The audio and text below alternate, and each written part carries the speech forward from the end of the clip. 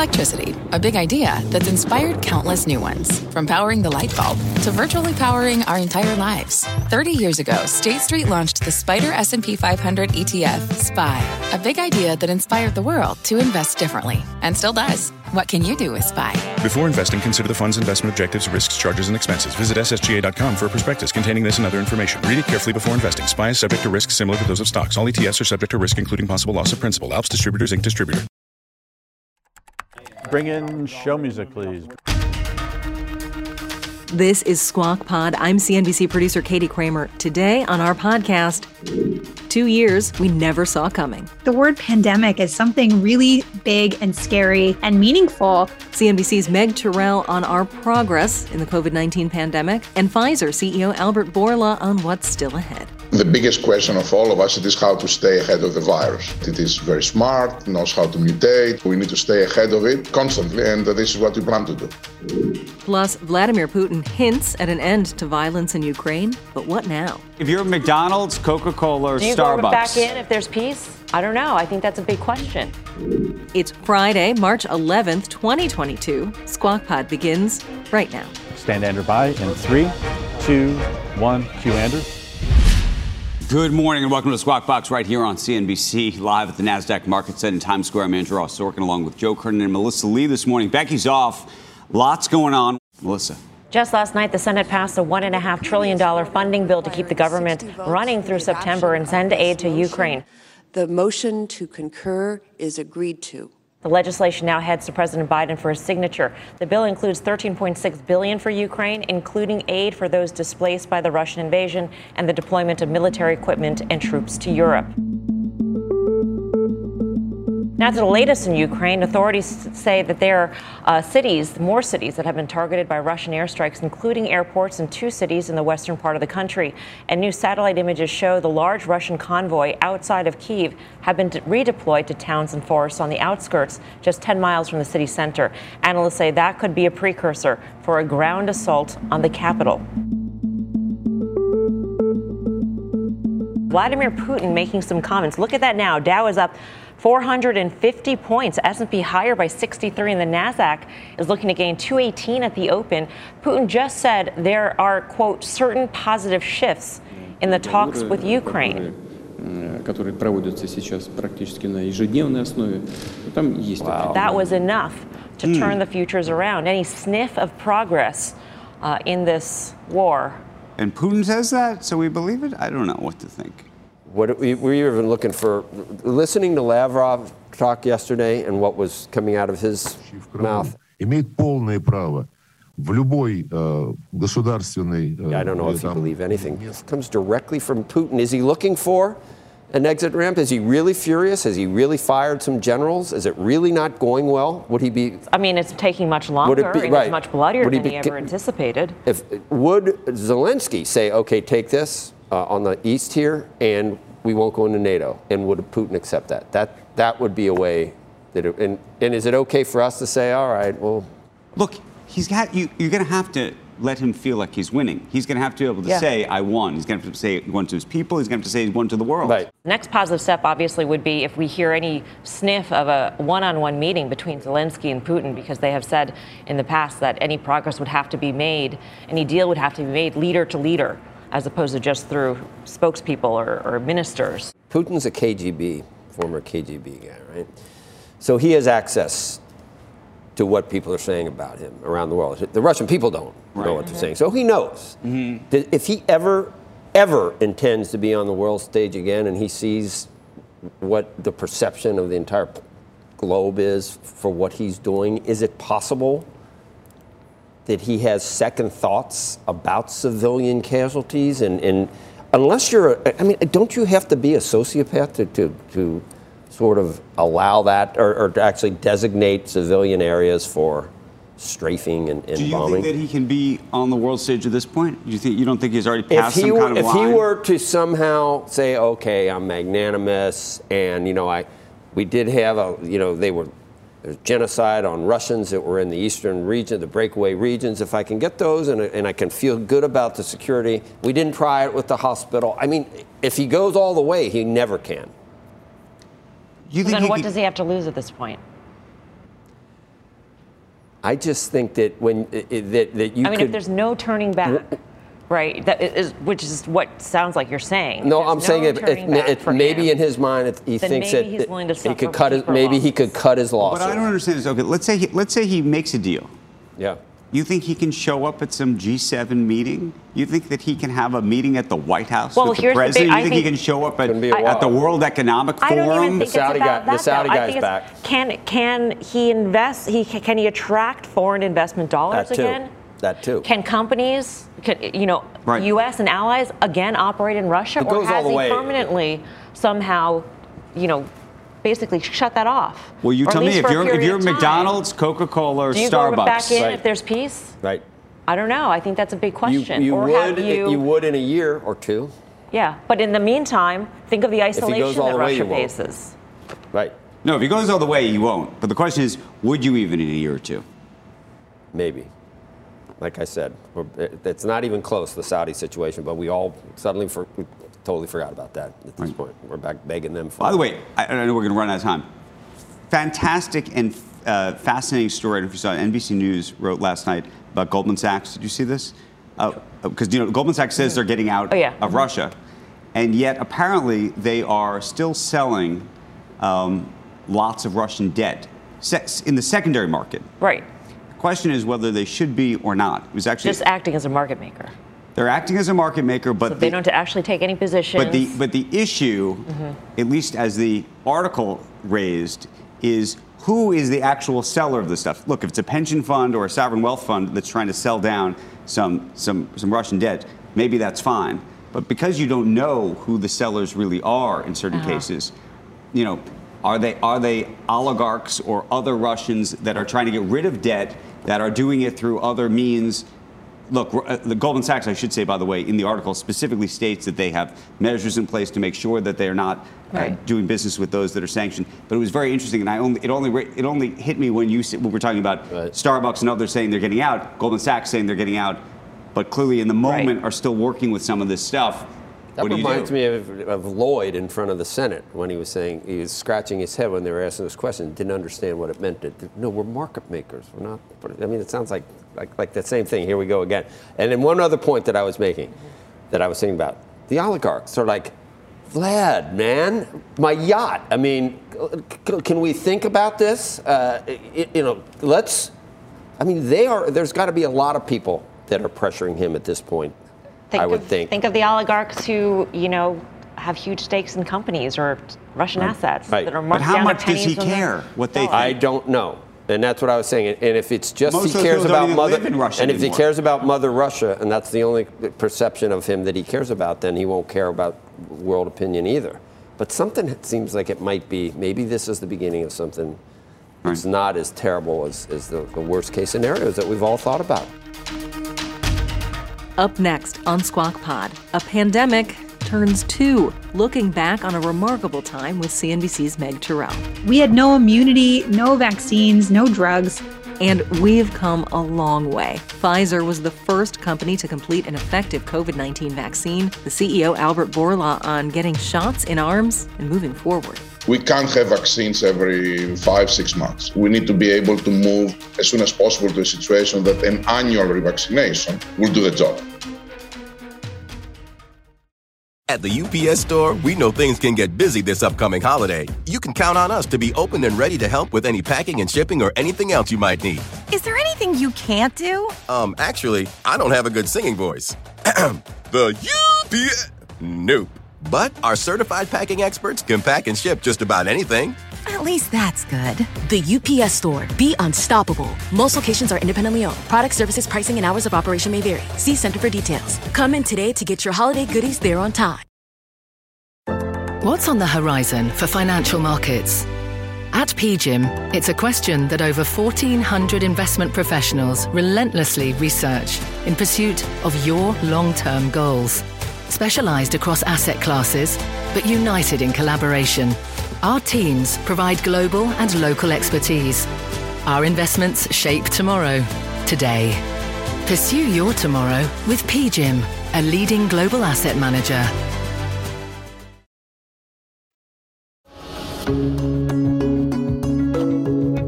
Welcome back to Squawk Pod. We are marking a weird anniversary today. Where were you the day the world changed? COVID-19 can be characterized as a pandemic. 2 long years since these remarks from the head of the World Health Organization. Pandemic is not a word to use lightly. 2 years of a new vocabulary, social distancing, mandates, mRNA. Nearly 1 million Americans have died in the COVID-19 pandemic. We are still seeing more than 1,000 daily deaths in the U.S. CNBC's Meg Terrell has been covering what we once called the novel coronavirus, from the first headlines in 2020 through the shutdowns, the surges, and the race for a vaccine. I caught up with her over Zoom. March 11th. 2022 is 2 years after March 11th, 2020, which was a pretty big date in history. So we were still in the studio. The word pandemic is something really big and scary and meaningful, even to people who don't know anything about public health. And we all know a lot more about public health now than we did 2 years ago, but it really meant something. Hey, Charlotte, listen, we have some breaking news.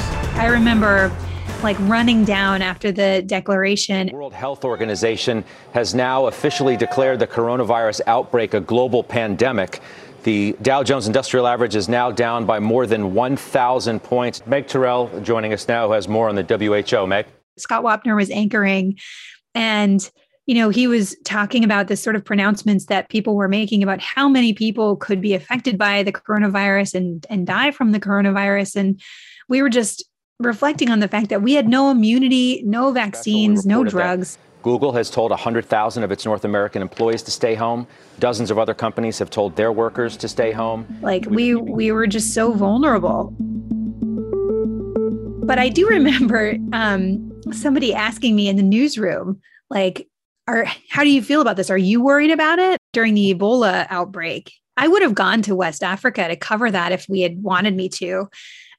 Because I understood how Ebola was transmitted, and I wasn't worried about catching Ebola, even if I had gone to a place like that. And so I remember telling somebody, I'd be more worried about this. And they said, more worried about the actual virus or about all the hype around the virus? And I was like, no, the actual virus.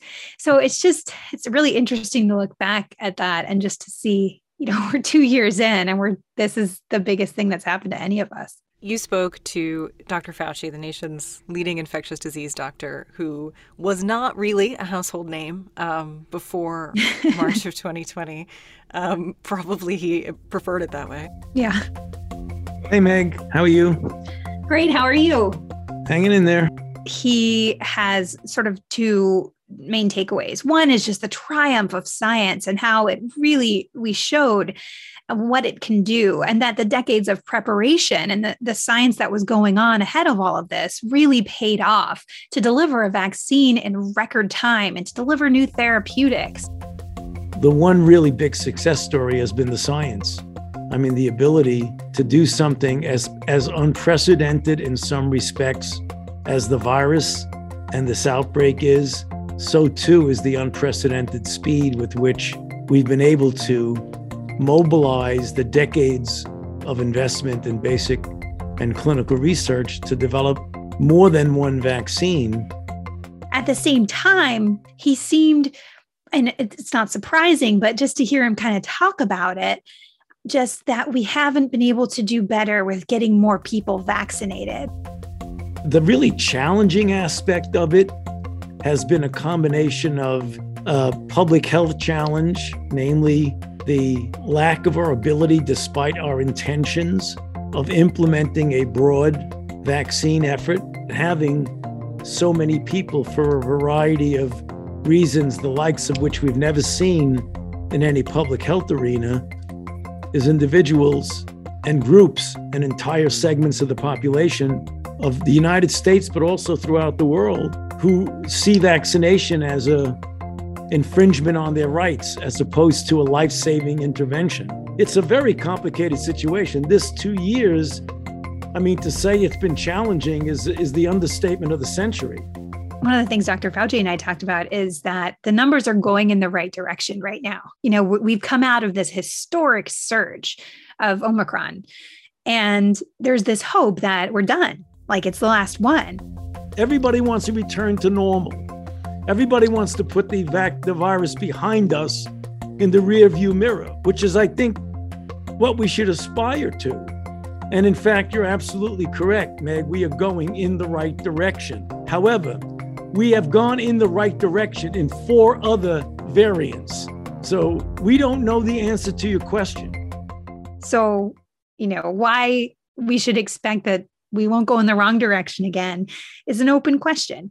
But we have more built up immunity now. We have vaccines, we have antivirals. So we are in a better place, but it doesn't mean that we're not going to see another variant, another threat. We're going to hear from Albert Bourla. He's another character who sort of emerged in this pandemic with both a personal and a professional story.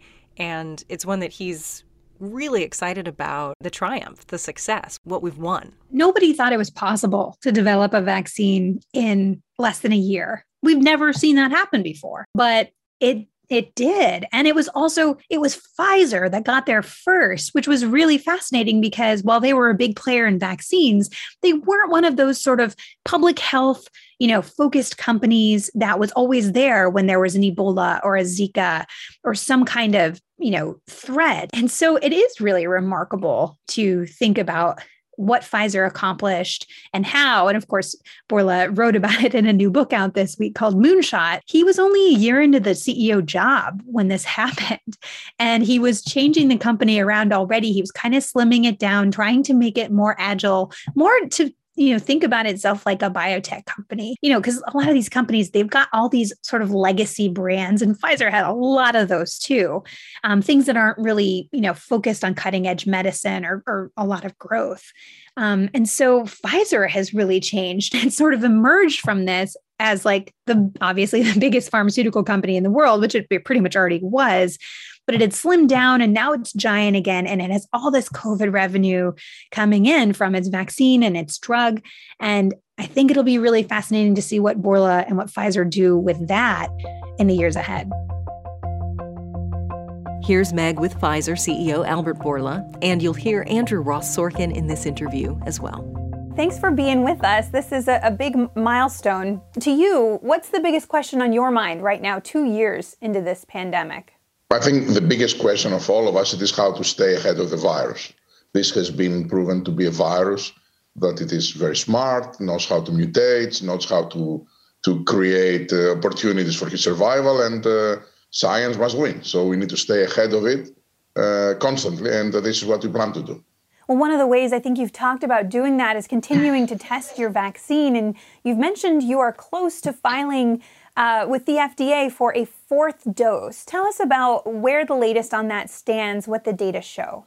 I think we are going to submit to FDA a significant package of data about the need for a 4th dose, and they need to make their own conclusions, of course, and then CDC also to see it. Clearly, there is a need in an environment of Omicron to boost the immune response. I don't think that we would be a need in Delta.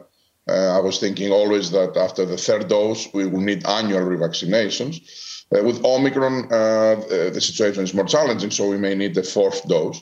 But that's something that FDA needs to decide and the CDC needs to recommend. The same is with every other country. Many countries already started recommending a 4th dose, and we will see how the authorities here will think about it. Do the data that you have suggest a 4th dose may be needed for everybody, or perhaps just certain populations, the elderly or more vulnerable? I think the data will show that the immune protection against Omicron is very good after 3 doses when it comes against hospitalization or deaths. Not as good, but pretty good also against infections. But hospitalization and deaths is very good, the 3rd dose, but doesn't last long. After 3-4 months, it starts waning. That's Omicron RV. And clearly, the risk after when you have waning immune responses is higher for people that they have high age, they are older, or they have underlying conditions. But the immune responses are waning for all. I see. One of the things you've also talked about is testing the vaccine and developing new versions of the vaccine to better fight variants. What can you tell us about that, both on the near term in terms of Omicron specifically, whether that'll get updated potentially later this year, but then also on a sort of pan-variant vaccine, which I believe you've talked about as well? Yes, I think people and what the medical profession needs, what health authorities need, is a version of the vaccine that, first of all, lasts quite a bit. So we can't have vaccines every 5-6 months. We need to be able to move as soon as possible to a situation that an annual revaccination will do the job. And so we are working on new versions that will try to provide this annual protection. But also we know that the virus mutates. So we are working on new versions that will be able to protect not only against the old viruses, but the old variants, but also against Omicron. So we are not making a vaccine that it is specific to Omicron. We are making a vaccine that covers Omicron and all the other variants. And there are so much trials that are going right now, and a lot of them will start reading by the end of the month, and then much more next month. So we will have a lot of data next month. But I am optimistic from the preclinical data, but the clinical data will demonstrate that we can achieve the goal, which is to cover both the old and the new variants, all variants known so far. Some of the data I think you might also be expecting next month are for kids under 5 for your vaccine. Any clarity on that situation? There was that back and forth where the FDA asked Pfizer to file with just 2 doses. Then it said, oh, wait, we need to wait for 3. What can you tell us about that? Yes. We started by hoping to bring a 2-doses vaccine. And we started that when Omicron was not there. The studies started, and they were quite doing very well against the Delta variant. But then things changed, and then we had the Omicron coming. We knew that in adults, you need 3 doses. The 2 doses, they don't work well against Omicron. And we realized that that will be the case also for kids. However, there was a huge need because of Omicron for kids. Omicron, has this specificity that although it has more mild symptoms, high transmissibility, but milder symptoms in adults, affected way more kids than Delta.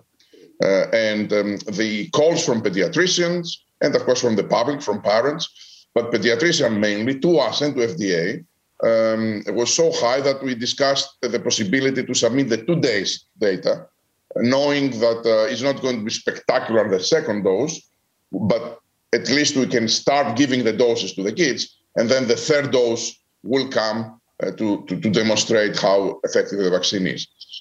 We decided to, after a lot of back and forth, to wait for the 3rd dose so that we can have a very clear picture, because it is equally important also to make sure that the data are believable by the public. So we waited to see what the full picture will tell. And those are coming. It's weeks away. Hey, Albert, in terms of what comes next, and you think about the new vaccines that you're developing, so far they've worked very well against severe disease, but how do you think that shifts or doesn't when it comes to infection come next fall and next winter, especially in an environment as we're reopened, people aren't wearing masks and the like? Infection becomes an issue unto itself. I fully agree. And we should not underestimate that we need to have vaccines that prevent also infections, because otherwise, more infections you have, more people will have a tendency to go to hospitals eventually, irrelevant if you protect better or not. But do you think that the vaccines that are in development are going to work against infection as opposed to simply against severe disease? Because one of the things that, frankly, sort of undermine confidence, I think, in the country about vaccination unto itself is the idea that it's not necessarily preventing infection. Now, the truth is, I think, that when we were just dealing with Delta, the vaccine did a pretty good job, at least initially, of helping prevent infection. But when it came to Omicron, it didn't. No, first of all, you're right. Against Delta, the vaccine was very, very effective against infections. And not only initially, it lasted 6 months, the 2nd dose, and the 3rd likely would last a year. So I don't think that we had an issue with that. Omicron is what created the issues. And Omicron protects, the vaccine protects very well against hospitalization, but not as good as against infections. What we are trying to do is to have a vaccine that also prevents against infections, against Omicron and against the other variants. Clearly, it's very, very important that you prevent against hospitalizations and deaths. That makes huge difference to public health and to human pain. But it's way better if you can prevent against infections as well. And we keep the bar very high. We want to achieve also that. Well, Albert, just thinking about where we stand now 2 years into this, one of the things you wrote about in your book, Moonshot, is the preparation that had to go into, being ready to have the science to be able to do that incredible 9-month race to getting this vaccine. And then, of course, you guys also developed this antiviral. As we are here now 2 weeks in, 2 years in, having gone through this major Omicron surge, Congress now just sidelined new coronavirus funding for the Biden administration's new plan for COVID. Are you concerned that we are not setting ourselves up to be prepared for what comes next? Have we moved on from this? Have policymakers moved on from this too quickly? Yes, I am concerned. I'm concerned. And the reasons why I'm concerned it is because right now, the only vehicle that Americans can access vaccines or the pills, particularly because they are under emergency use authorization, it is only through purchases from the government. There are no other channels. It's not allowed to go and sell it right now through, let's say, the normal channels that all the medicines are finding their way to the patients. So if the government doesn't have money, nobody can get the vaccine. So it's a concern, and I hope that pretty soon common sense will prevail and they will release the funds. All right, Albert Bourla, thanks so much for being with us on this big day. We really appreciate it. Thank you. There is still more Squawk Pod to come. Just one more story. America's Pastime will be back in the swing of things with some changes. How does it change the betting game? I will be now able to bet on baseball. Well, that should be good for DraftKings. At the UPS Store, we know things can get busy this upcoming holiday. You can count on us to be open and ready to help with any packing and shipping or anything else you might need. Is there anything you can't do? Actually, I don't have a good singing voice. The UPS... Nope. But our certified packing experts can pack and ship just about anything. At least that's good. The UPS Store. Be unstoppable. Most locations are independently owned. Product, services, pricing, and hours of operation may vary. See Center for details. Come in today to get your holiday goodies there on time. This podcast is supported by FedEx. Dear small and medium businesses, no one wants happy customers more than you do. So you need a business partner just like you. Like FedEx, who understands your passion for serving your customers because they have the same commitment towards you. That's why FedEx offers you picture proof of delivery, packageless and paperless returns, as well as weekend home delivery to 98% of the U.S. on Saturday and 50% on Sunday. See the FedEx service guide for delivery information. What's more, FedEx Ground is faster to more locations than UPS Ground. Trust FedEx for timely deliveries. See what FedEx can do for your business. Absolutely, positively FedEx.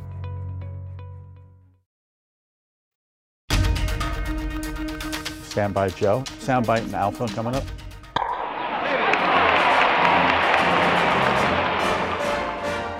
Baseball is back. Owners and the Players Union reached a labor deal that paves the way for spring training to begin, and opening day will now be April 7th. Not bad.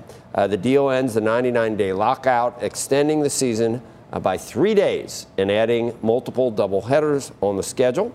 To make up for some lost games, salaries will be increased and playoffs will be expanded to 12 teams, up from 10. Jersey sponsorship patches will now be allowed, opening up a new revenue stream.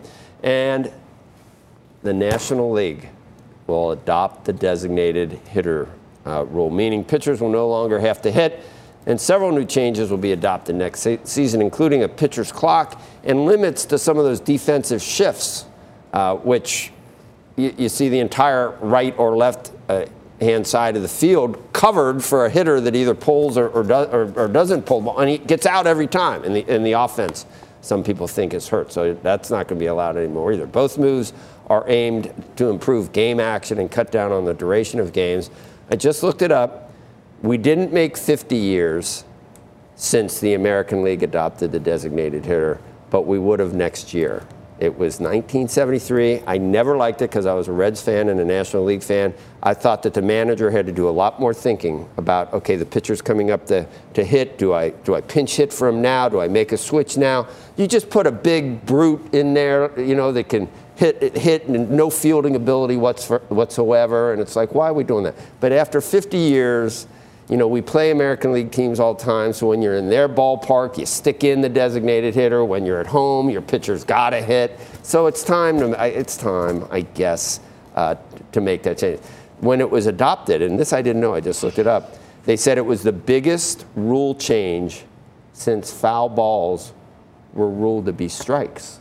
So there was a time where foul balls were, I guess, were not ruled to be strikes. So that was a big rule change long ago. I didn't see that. I wasn't there for that. Don't say that.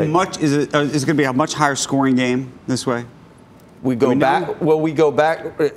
We go back to not doing the 7-inning doubleheaders, right? And we go back to not putting a guy on second base in extra inning games. So they say they want to make them quicker, with the pitcher on a clock and things like that. But we're going back to where you can have a 16-inning game, 17-inning game. When you put a guy on second at the beginning of extra innings, a lot of times you would get scores very quickly. I don't know if you noticed that last. But it's all good. It's all good. I was wondering how does this change the betting game? How does this change the betting game? Oh, that's a good question. It changes it in that I will be now able to bet on baseball since there will be a season. So that helps. That should be good for DraftKings and the like, which... No, you know what? I'm not DraftKings. I'm not a good person for DraftKings because I have the same... I do okay. I kind of break even. I've had the same $150 and I finally had to replenish it, but it had been a year. Honest to God. And now, if you stay on the platform and you don't leave, you're a good customer right now. Because they have to spend a lot of money to get new people in. They do, but they don't. That's what the game is right now. It's all promotional. Okay, but I got the same money in it. If I'm not putting money in, they're not getting any, right? Yeah, but when they talk to investors, they can say that they have all these people on their platform. They have active bettors, and you're one of them. Well, that's today, a good thing. You cannot believe what's going on today. All the tournaments. UConn, Villanova, Indiana, Illinois at 11:30. I got one in there already just to make sure. You can say thank you. I can say thank you. And we can thank Melissa together. Thanks to everybody. Thanks to everybody. Thank you. Isn't it implied? Don't you know that we have to thank you? Because you know that we're. Yeah, because this is hard duty. No, it's not. I saw you this morning say you were up and at him this morning and excited. I saw that on your Twitter feed. Let's get right. You said that up and let's go get them. Can you really read emotion through just words? Could be sarcastic. Okay, time for more thanks to Meg Terrell and producer Leanne Miller for their assistance on today's pod. And thanks to you, our listeners. 2 years ago, we tried to figure out how to keep this daily podcast going, bring you the jokes, the ideas, the information from Squawk Box in an audio-only format. I never thought I'd spend all this time talking to strangers from my closet, but life can surprise us. Squawk Box is hosted by Joe Kernan, Becky Quick, and Andrew Ross Sorkin. This podcast is produced by me, Katie Kramer, Cameron Costa, and Caroline Rahotis. John Lazration is our editor and all-around fix-it man. Squawk Pod is available for free wherever you get your podcasts. Have a great weekend, and like always, we will meet you right back here on Monday. We are clear. Thanks, guys.